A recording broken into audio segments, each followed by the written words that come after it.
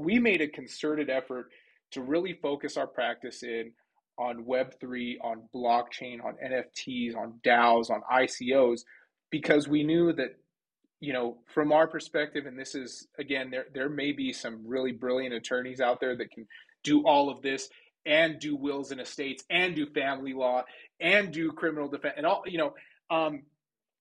but we wanted to really focus on those issues because there's so much information coming out so often that we want to be prepared to represent our clients better than anybody out there. And that's really how we came to the conclusion that we got to focus on this. And by the way, and this is something really important to know too, it's not that a different set of laws apply to Web3. That is not the case. There are plenty of traditional laws that apply to Web3. What's powerful is understanding the mechanics of the technology and the implications those have on existing laws. That's where the power is.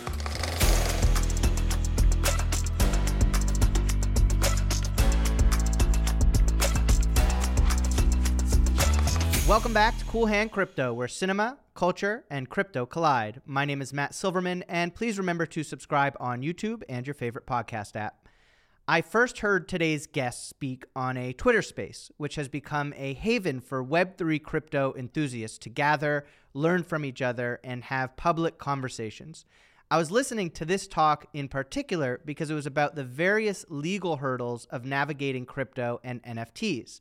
I'm a filmmaker and co-founder of the Sherwood Project, and we've been so caught up in the creative decisions that we are now playing catch up when it comes to contracts, terms and conditions, forming a company, and general legal guidance to help ensure we're not just making sound creative decisions, but strong legal choices as well, in a space, no less, Web3 world, which really is the bleeding edge of new technology and laws. To help find our way through it, today's guest is an attorney and partner at Web3 Lawyers, co-founder and CEO of Farfetch Labs, and charismatic champion bridging Web2 into Web3. Carlos Garcia, welcome to the show. Thank you, Matt. Thank you. Thank you for that beautiful introduction, by the way. I appreciate it. You earned it, my friend. Thank you. Let's start with the pivot into Web3. How did you go from regular law or law before Web3 into Web3 law? It started with a very technical, important thing, which was a stale bag of Cheetos. We actually, at the time, my future partner, who I didn't know would be my partner and my chief technical officer at Farfetch Labs, Tony Munoz, shout out to Tony. He had an office right around the corner from our law firm. And my wife, who was also a paralegal, would walk by, and she would see this stale, like literally this stale bag of Cheetos was sitting there for probably a solid week. All right, and my wife was like, "Who's this stale Cheeto guy? Just with over here, just leaving this on his desk." So I was like, "Yeah, that's really interesting. I should meet the stale Cheeto guy." We started talking, and one night, my partner Courtney Bowie and I were there, and Tony comes into our office and he's like, "Hey, I have sort of it might be a contract issue. I don't really know. Can you guys take a look at it?" And yeah, of course. And that really started us down the path of NFTs, of crypto, and doing all that stuff. So shortly thereafter, we got really into it. I mean, just went down a complete rabbit hole. Was lucky enough to link up with some people and become the chair of the ABA subcommittee for intellectual property and NFTs, where I met one of our other very close friends and partners, Eliana Torres. She's also a subcommittee chair, and it really all blossomed from there. And there was just a small group of us that would talk about this stuff all the time. A bunch of lawyers who, if I could take just a second of personal privilege to say a big thank you to Zach Lewis, Carlo D'Angelo, Ash Kernan, Oscar Urbina, Eliana Torres, and then Lynette and Angie who handle all the stuff over here, and Isaac and the rest of the crew. So that's the story. Stale Cheetos. I love how enthusiastic you are about this. I do want to go down the rabbit hole with you a little bit as far as what's going on in law and why you need certain things and whatnot. But why are you so enthusiastic about it? I am too, and sometimes it's hard to convince people who don't get it or are new to it or don't understand it what's so exciting about this new space. So what is so exciting about it to you? Let me have the audience and you just imagine for a second uh, a world where instead of buying a piece of property, waiting 35 days, paying for title insurance, and having all these other transactional costs, uh, that the deeds of a state are reconciled with the blockchain, and that transaction becomes a 35-second transaction. Or something that I really care about too. I served in the Army for 17 years. That's actually where I met my partner. Uh, Imagine the VA reconciling medical records, and instead of service members having to wait months to get treated, it becomes days or something much more manageable. And it's really, the decentralized nature, the immutable nature of the blockchain provides all these capabilities that I'm super excited about exploring. So it's cool. I think it was time for a change too, because I had been practicing criminal defense for a while, and it was it was super interesting to me. And it just so happens that I'm a big nerd, and there were a fair number of other big nerds in the space. So here we are. I love it. What is Farfetch Labs? Farfetch Labs is a blockchain and NFT technology company where we're really focused on pushing the boundaries of what Web3 and blockchain can do. Um, Another partner, our COO here at Farfetch Labs, Torito, he's a fellow veteran also, and we saw this acute need to explore the technology, and it needs to be explored because it's disruptive, and so the end result is just general improvement for the world, more efficient processes, having the ability to, instead of one giant company dictating what happens, it's all of us. It's your regular everyday guy that really does have a say and an impact on how information is used and digested. Um, you know, uh, and that's something that's really important to us for a lot of reasons. But that's Farfetch Labs is here to explore blockchain, Web3, and NFTs, and just push the boundaries with what's possible. How does someone work with Farfetch Labs? Because it is different than just calling Web3 lawyers, right? Web3 lawyers, I could find a contact form or your phone number and get in touch with you. But going through Farfetch Labs is a different process, right? Yeah, slightly different. So we have kind of a traditional consulting model in some respects. When we launched our project, we're minting our project right now at farfetchlabs.io.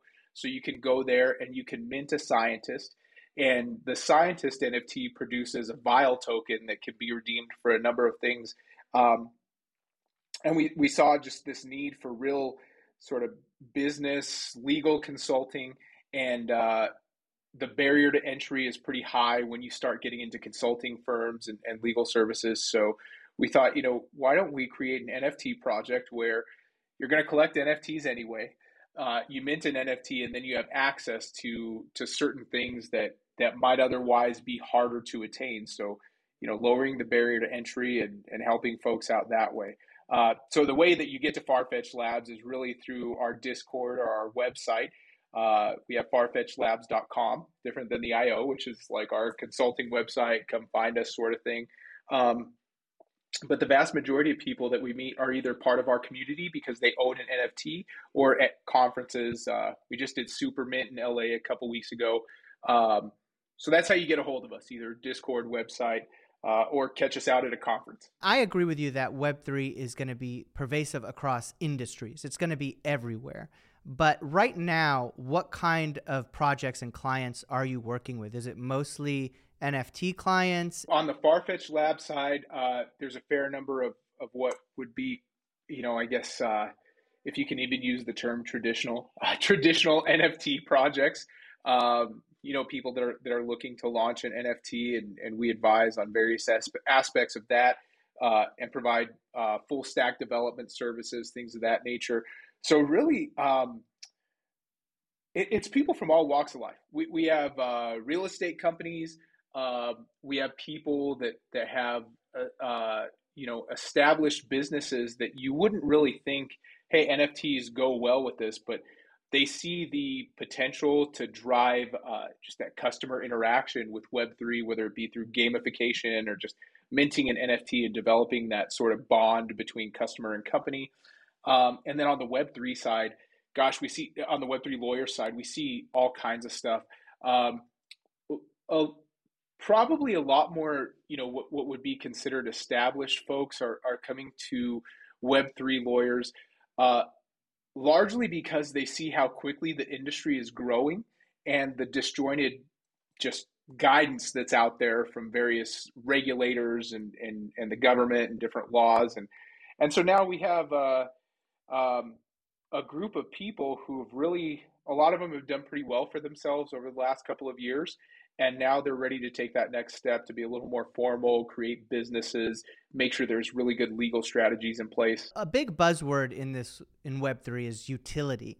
Farfetch Labs seems to have great utility, which is you buy the NFT and then you have access to a crack team of lawyers who and attorneys and insight, people with insight who can help you navigate this space.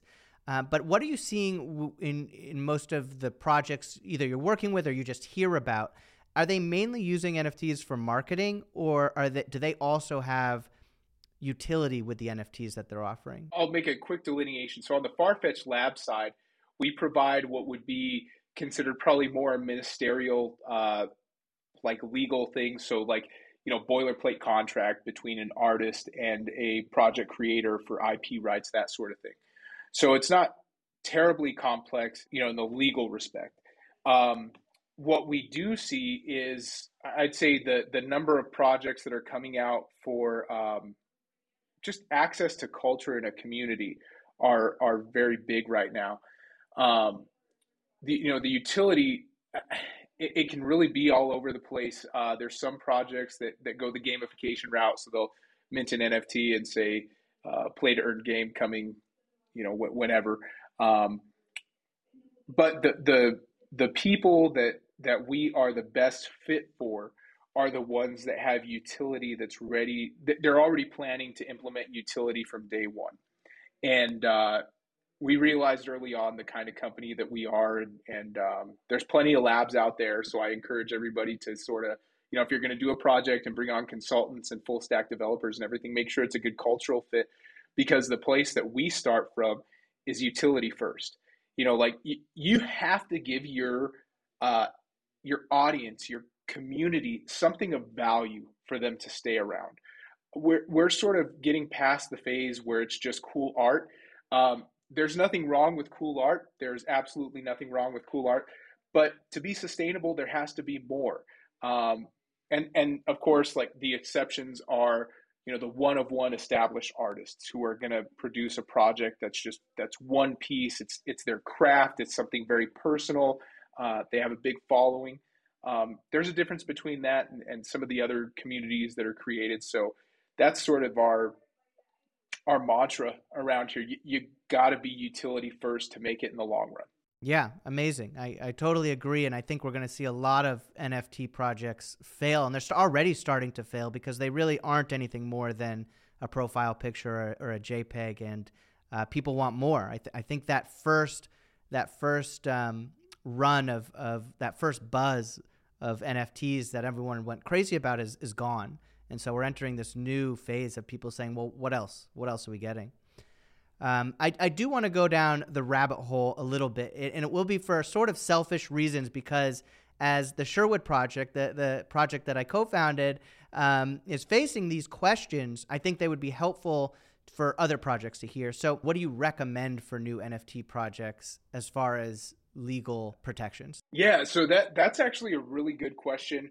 I think one of the biggest things is making sure that you create a business entity early on. Creating a business entity early on shields you from personal liability in a lot of respects. And you want to have that not just for when you launch the NFT project, if there's any number of things that can happen. I analogize it to, if I'm a store owner and I know there's a spill on aisle 4 and I do nothing to clean it up, someone slips and falls, well, I'm probably going to have a lawsuit on my hands. So similar to that, if you have a flaw in your user interface or something that allows a third party bad actor to come in and exploit your community and you know about it, you want to have some protections in place. Number one, you should clean it up. But like terms of service, terms of use, and having a business entity are really important to protecting your own personal wealth. The other thing on sort of the back end before, and I don't mean back end development, I mean just creating the project itself. The other things that it's very helpful for are, contracting. Let's say you have an artist or a developer that you're going to do a work for hire contract with. Things go south. Maybe they say you owe them money. They didn't get paid out correctly, or whatever the case may be. Having a business entity protects your personal wealth in that respect too. So I'd say the biggest things for projects starting out to know that they should have are, number one, have an established business entity. And it's not hard to do.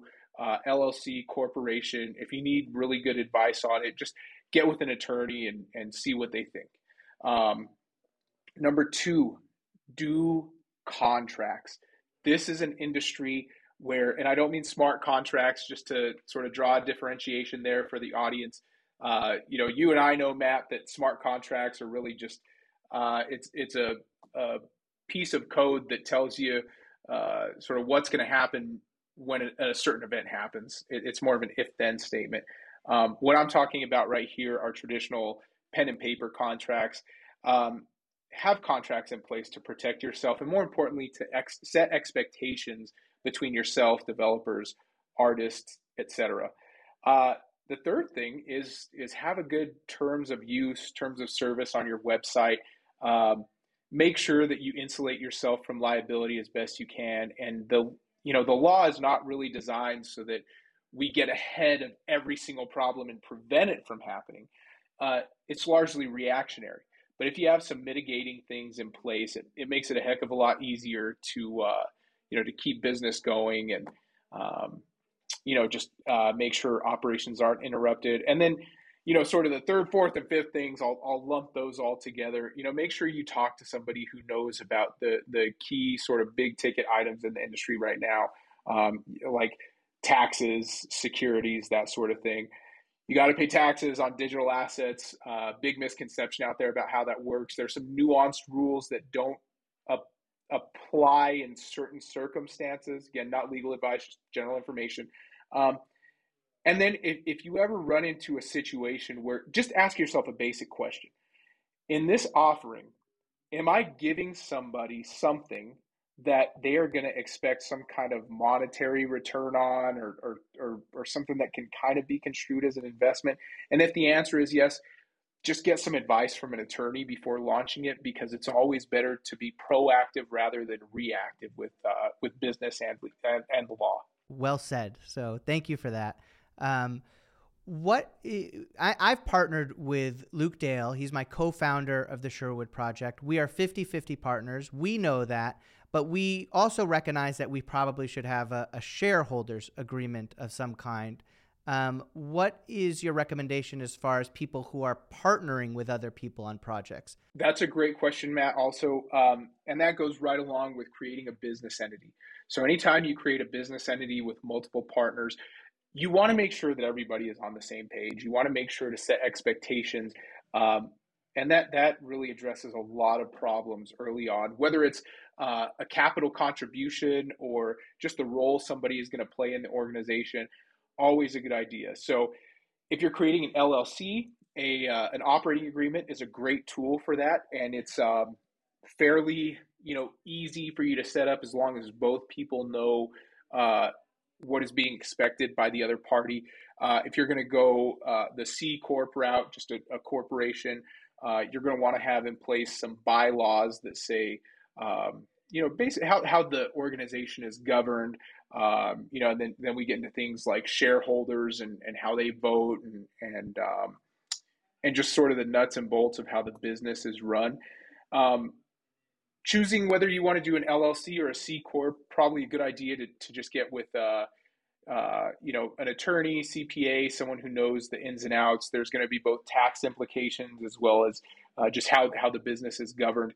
And actually, this is a good time to just briefly mention DAOs. That is a big buzzword right now in the industry. I'm sure you've heard it a bunch of times. Everyone's like, I want a DAO. I need to create a DAO, DAO, DAO, DAO. Before you even dig in, what is a DAO? So a DAO is a decentralized autonomous organization. And think of it more as the mechanics to running and governing a business rather than the business itself. Um, and really, I encourage people to take a step back and be very deliberate about why they want to create any business entity, much less a DAO, and see what the implications are. And here's some really important things for everybody to know. Okay. A DAO, as it stands, is really only legally recognized as a business entity in one jurisdiction right now. That's Wyoming. Anywhere else, you're going to want to have a strategy in place where the DAO is sort of used or owned by another business entity that provides proper protections. So let's say, in theory, let's say you're in California, okay, and you want to start a DAO, and you think, okay, I got my DAO. Everyone's protected just like they would be with an LLC, right? Piercing the corporate, all that stuff. That's not necessarily the case. So it does pay dividends to consult with people up front to make sure that everybody is getting the protections that they would normally expect from a business entity, and to make sure that it's set up properly, just so that, again, things can keep running smoothly.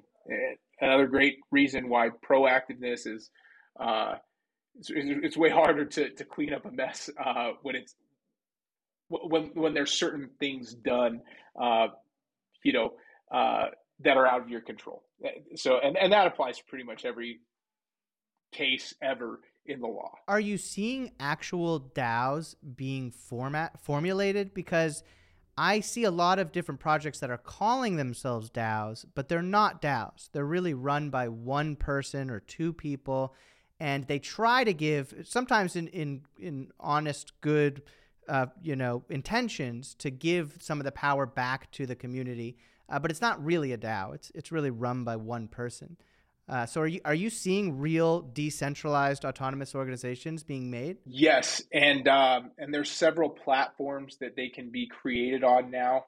A lot of people that are way smarter than me have created sort of turnkey ways to create a DAO.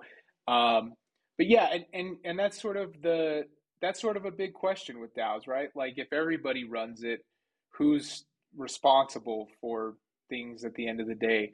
And that's why I just encourage people to be really deliberate. What is it that you're looking for in your business? Are you looking for a new way to govern and just make everyone feel heard? Are you looking for just simple liability protections?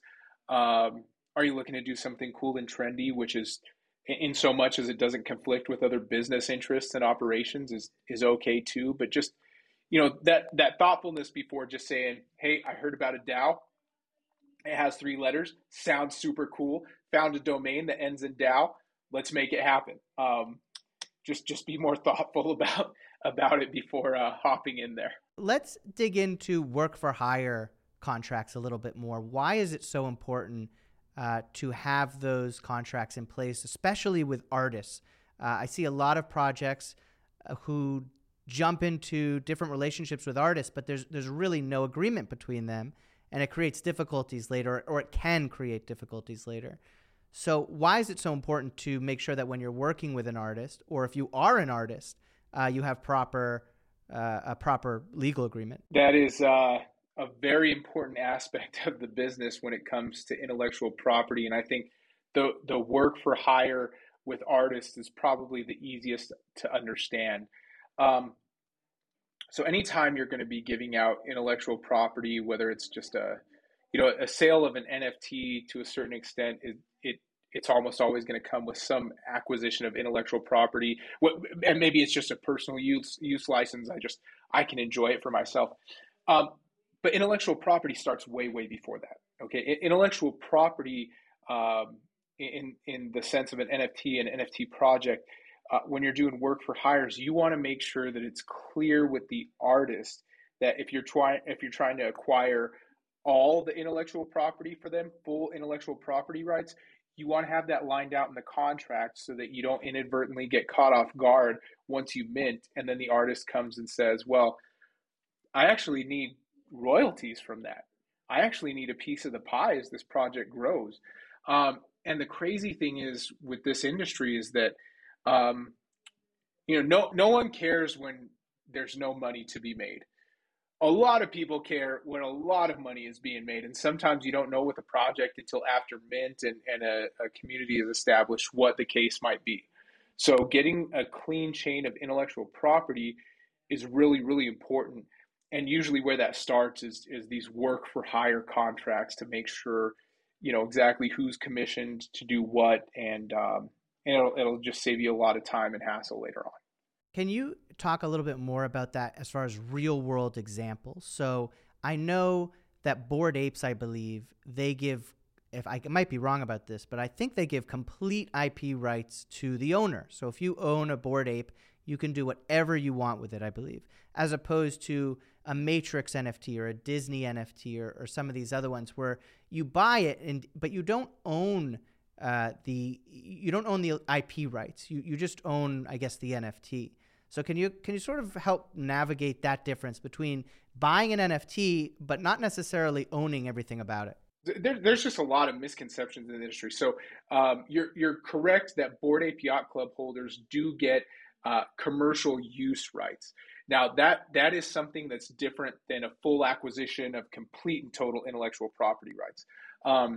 Commercial use means that you can use the asset in a variety of ways. There's also another project out there right now. Shout out to my friendly pandas who may watch this. The Friendly Panda community has been growing. Great group of people. And Farfetch Labs, our NFTs, come with commercial use rights. So let's say you get a Farfetch Lab scientist or maybe a Friendly Panda, and you want to create a plumbing company, and you want to call it Scientist Plumbing. Well, you can use our NFT as your mascot, so to speak. Now, the part that comes into play that's very important for people to remember, and a reason for projects to really look at how they craft these grants of commercial use rights, is you always want to make sure that people know they don't get the commercial use rights in perpetuity. So if you get the NFT, you have the commercial use rights while you have the NFT, but once you sell it, once you no longer own that, you no longer have an entitlement to the commercial use rights. And there's some other projects. Shout out to the Crypto Geeks. That's another one that we're working on. Great artist. He's actually one of our developers too, Miklo. And so that's very important to understand. And from an NFT consumer standpoint, always a good idea to look at what intellectual property rights you're getting with a project. My mind might melt in this part of the conversation, but the securities aspect of NFTs. I've talked to someone previously who spent the entire conversation telling me that their project was not a security. It was not a security. Why is this such a hot topic with NFTs? This is a very good time to talk about this too. So let me rewind the clock about a week and a half or so. The SEC came out with some guidance that said there will be no amnesty or safe harbor for people that create something that is deemed to be a security or that we think is going to be a security. As attorneys, you can imagine that puts us in a real weird position because it's like, okay, if you have a client come in, how do you best protect them? Normally, a mitigating factor would be self-reporting. So it's a really interesting legal conundrum, and something that we're following really closely. To be a security, so let me tell you what this means. Okay, if you're a security, if your offering is considered a security or an investment contract, which classifies you as security, you're going to be regulated by the SEC. So there's a bunch of disclosures that are going to be required. You're going to have to put into place some good business practices to capture the information that needs to be delivered to the SEC. It's just a more time-intensive practice. So that's all it really means. I know we everyone's like, it's not a security. We got to get around it. But, there is also an argument to be made for projects that say, you know what, we're security. I know it's going to take a few months to get filings through and everything, but we'll go ahead and do it. The other part about being a security is that there's KYC, or know your customer, protocols that have to be followed. So in a lot of respects, it limits who can hold your asset if it's considered a security. So that's another important part. I don't want to just be dismissive of that, because the NFT world and the crypto world are very international communities. So there are some concerns, but let me give you the meat and potatoes. Okay. The test for something being classified as a security is actually based on something called the Howey test. It comes from an old case about an orange grove, very, very dated case. Okay. And basically it says, is there an investment of money into a common enterprise with the expectations solely based on the efforts of others? And if the answer is yes, then it's going to be considered an investment contract and therefore a security, and there's a bunch of registration requirements. Now there's a bunch of there's exceptions to being considered a security, they're kind of a snoozer, so I won't do a total deep dive into them. But again, this is why it's worth your time and resources to consult with an attorney or some other business professional. If you ever have a project where you're going to buy something and expect a profit in return based on the efforts of others. The interesting part for me as an attorney is looking at the prong of the test that considers the efforts of others. So what does it mean for some profits to be derived solely on the basis of efforts of others? Is it enough that I purchase this and then become a member of the Discord community and I get in there and I talk about it, and I enjoy other community activities? Is that enough to say that it's not solely based on the efforts of others? Is it enough to show that I went to Twitter Spaces and really helped hype up and get the project to where it is? So there's all these really interesting questions that have yet to be answered. But again, it's a really fact-specific, information-intensive process to see, okay, are we gonna be in a position here where we're gonna need to defend something in court? And I always use this common sense test. Okay, whenever we're about to do something, I think to myself, can I explain what is about to happen here to a judge or a jury in just a few sentences? And if the answer is no, then I really, really rethink it. And that's just sort of like our cursory test for whether or not to do something. Yeah, thank you. I think you're the first guest I've had on the show who is answering every question I would have asked before I asked it. You're doing a great job of just unpacking everything before I can get to it. So you're making my job easy. You're a good host, Matt. You're a great host. I want to go just a little bit further with what you're saying, because I am hearing you, but I'm still...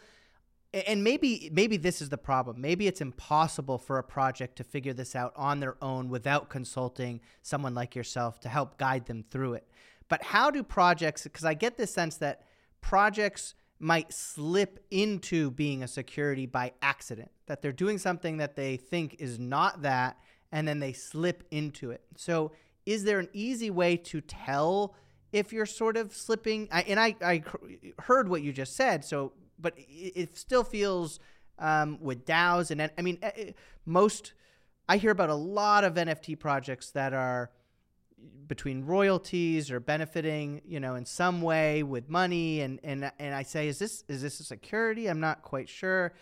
So is there any easy way to figure out if you're slipping into that territory or not really? You have to look at the whole package and digest it with an expert like yourself to really come to that conclusion. It's hard for me to say whether there's a quote unquote easy way. I guess my response to that would really just be, look, if you have something of value going back to someone, in so much as you have the resources, consult with someone before doing it. Now, I'll I'll give you a few practical examples too, because I really want to drive this point home with the audience. So we use something, it's a blockchain case litigation tracker. And what a lot of courts have said is you can write up a great terms of use. You can put into that terms of use that you're marketing a collectible, that it is not a security, that it's not an investment, and disclaim every single thing that would pertain to the Howey test or something that would make the offering into a security. But what courts are really going to look at is what in fact happens. So you can say things all you want. It's not that doesn't matter at all. It's that is only a portion of what's going to be tested and evaluated by that court. So you can say all day it's not a security, but if the mechanics of it really work like a security, the disclaimer is probably not in itself gonna save you. So I don't know that there's an easy way to just say, yeah, it's not going to be a security. I would just say, get out there, find some information. The SEC guidance is publicly available to everybody. Poke around on the SEC website. And look, man, I don't come from a family of lawyers or doctors or anything like that. I actually come from a very, lower middle class Mexican family in Pueblo, Colorado. And I realized that the barrier to entry to get legal services and consulting services can seem very high sometimes.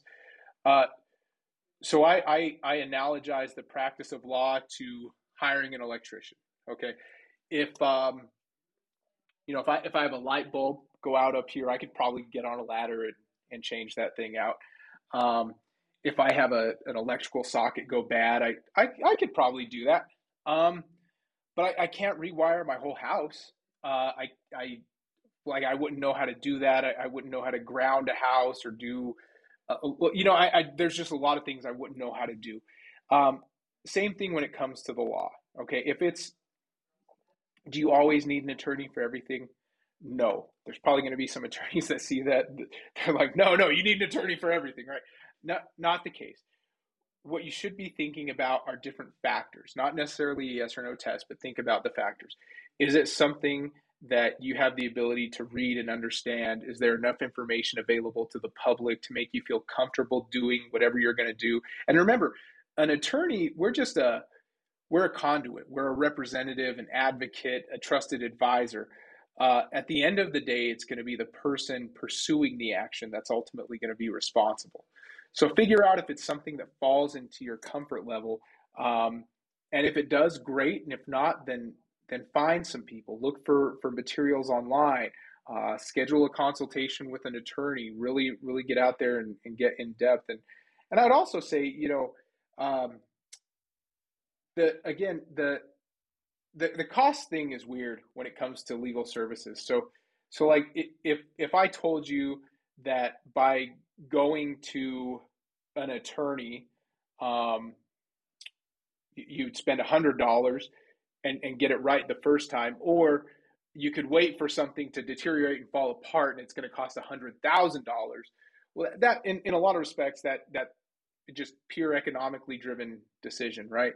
But we're in a world that's full of startups and new projects and people who haven't done these things before and potentially limited resources. So, I would just say if you can do it, and if not, then do a lot of reading and research. Again, not legal advice, just sort of my 2 cents on the issue. Because Web3 is such a new frontier, are you equipped to, not just you, but is any attorney equipped to deal with the projects because there's new laws and new things happening all the time? Or know that you're waiting on certain decisions and you're waiting on certain new laws to happen? Or I've heard both. I've heard some people say this is a new frontier and we're figuring it out. And I've heard other people say it's all boilerplate and we're really just tweaking some language. I don't fancy myself an expert. I think that this is an industry where there are plenty of attorneys that are equipped to deal with these issues. And when you get right down to it, it's not like anybody has a choice anyway. Okay, the technology is moving forward. So I think that there are a good number of attorneys who really know what they're doing, and really we're operating off of the best information possible. And that includes everybody in the NFT and crypto spaces. You operate off of the best information possible. You make the best decisions you can, knowing that there's some amount of assumed risk, which isn't, a whole lot different from some other industries. There's always going to be some risk there. But we made a concerted effort to really focus our practice in on Web3, on blockchain, on NFTs, on DAOs, on ICOs, because we knew that, from our perspective, and this is, again, there may be some really brilliant attorneys out there that can do all of this and do wills and estates and do family law and do criminal defense and all, but we wanted to really focus on those issues because there's so much information coming out so often that we want to be prepared to represent our clients better than anybody out there. And that's really how we came to the conclusion that we got to focus on this. And by the way, and this is something really important to know too, it's not that a different set of laws apply to Web3. That is not the case. There are plenty of traditional laws that apply to Web3. What's powerful is understanding the mechanics of the technology and the implications those have on existing laws. That's where the power is. It's not, I don't go into the metaverse and say, all right, guys, this is Metaverse Law 101. Let me teach you this new stuff. Not yet. That's not the case. Yeah, exactly. Yeah, not yet. Yeah, it could be a different podcast in a few years, right? But really, it's just applying the mechanics of the technology to existing laws, which fortunately, we have a great team of folks here that has really come a long way, and some really trusted advisors and experienced attorneys that have been practicing law for longer than I've been alive that have come on board to help out. Why is it important to go to NFTLA or any of these conferences and represent yourself? Because I want people to know that we're out here and that we exist, and I really, really think that despite the metaverse and all the things that we do online, I really love that people know that the face-to-face human interaction is what makes a difference. I want people to know that it is, in fact, a good idea to live largely in the real world and still have a metaverse life as well. I want people to understand that the metaverse and being Web3 and crypto native and all that stuff doesn't mean that we have to separate ourselves in personal face-to-face relationships as people. It just means we have another avenue of communication. So that's something that's really, really, really important to me. So, and the other thing is, I think when people make an assessment of an attorney, they really picture themselves in a couple of scenarios, whether it's going to go to court or some negotiation or not. I think a lot of people say, okay, if I step into a courtroom or a room to negotiate, is this person going to be able to get me there? Are they going to put up a W? And they make it the decision largely based on just interpersonal communication skills. And so I am not, it's hard for me to communicate all of that online. Even in this podcast, like if we were sitting there in the room right now, there would be so much more feedback between us. We'd see how are our hands folded? How are our legs crossed? What do our breaths sound like? What's the temperature of the room? Is there a little bit of perspiration? Like all these different factors that you only get from real life communications. And I just enjoy talking, if you couldn't tell already. Yeah, well, you're very good at it, and you're absolutely right. I mean, even this podcast has just been something where I can reach out to people in the middle of a pandemic and make that connection, but it is definitely no substitute for being in person, as you said. So it's very important. I'm conscious of your time, but how can people reach you? And if you're listening to this, at the very worst, contact Carlos, and you'll have a great conversation. And there you go. You'll work together. But how do people reach you? And is there anything else we've left on the table here that you want to get across in this Web3 space that we haven't touched on? I think we've actually covered a lot, and it's really good. I think my goal with these conversations is always have people walking away knowing more than they knew before, but with some questions too, some new questions. So the best way to find me is probably on social media. It's Carlos G _ESQ on both Instagram and Twitter. And then obviously our social media accounts for Web3 Lawyers. It's Web3 _lawyers on both Instagram and Twitter. And then also be sure to follow Farfetched Labs, which is just at Farfetched Labs on both Instagram and Twitter. You can find myself and my partners there. I have a LinkedIn profile also. My full name is Carlos Garcia Aguilar. So if you're going the LinkedIn route, I know that's kind of like the stuffy social media, but I'm still on there. I still really enjoy it, especially with colleagues. But that's the best way to find me is social media. So just Carlos G _ESQ. And for more general information, web3lawyers.io and farfetchedlabs.com. Yes, and then when people are ready to mint their scientists to use our BILE token for consultations for strategic business issues, go to farfetchedlabs.io and you can mint a scientist that produces the BILE token. And I'll give you a little more alpha for the crowd. Depending on when this airs, we will be launching our Genesis collection of crypto geeks, and it's so cool. Can I tell you about this? I'm like, I nerd out when I think about how this all works. So crypto geeks is really, and a lot of credit goes to the artist, to Miklo, to Guillermo. He's just fantastic artist, and Isaac who helped set up the website, and Latinoverse and some of our other partners who have really helped. But Crypto Geeks is designed to be a community for in real life events where we have three groups of people. We have folks that are established in the industry, some high profile people that have done projects, a group of people that's getting ready to do projects or interested in doing projects, and then a bunch of enablers. So venture capitalists, accountants, lawyers, and bringing them together in one place for events at like NFT LA, NFT NYC, things like that. And then having that conversation continue in Discord in our community, because you and I have both probably been to events where you meet a bunch of people and you're like, oh my gosh, how do I remember everybody's name? And that's where the discussion starts. And we want to drive that discussion. From there, the way it fits into the bigger picture is they come on over to Farfetched Labs when they're ready to do something, when they're ready to put their innovation out there for the world.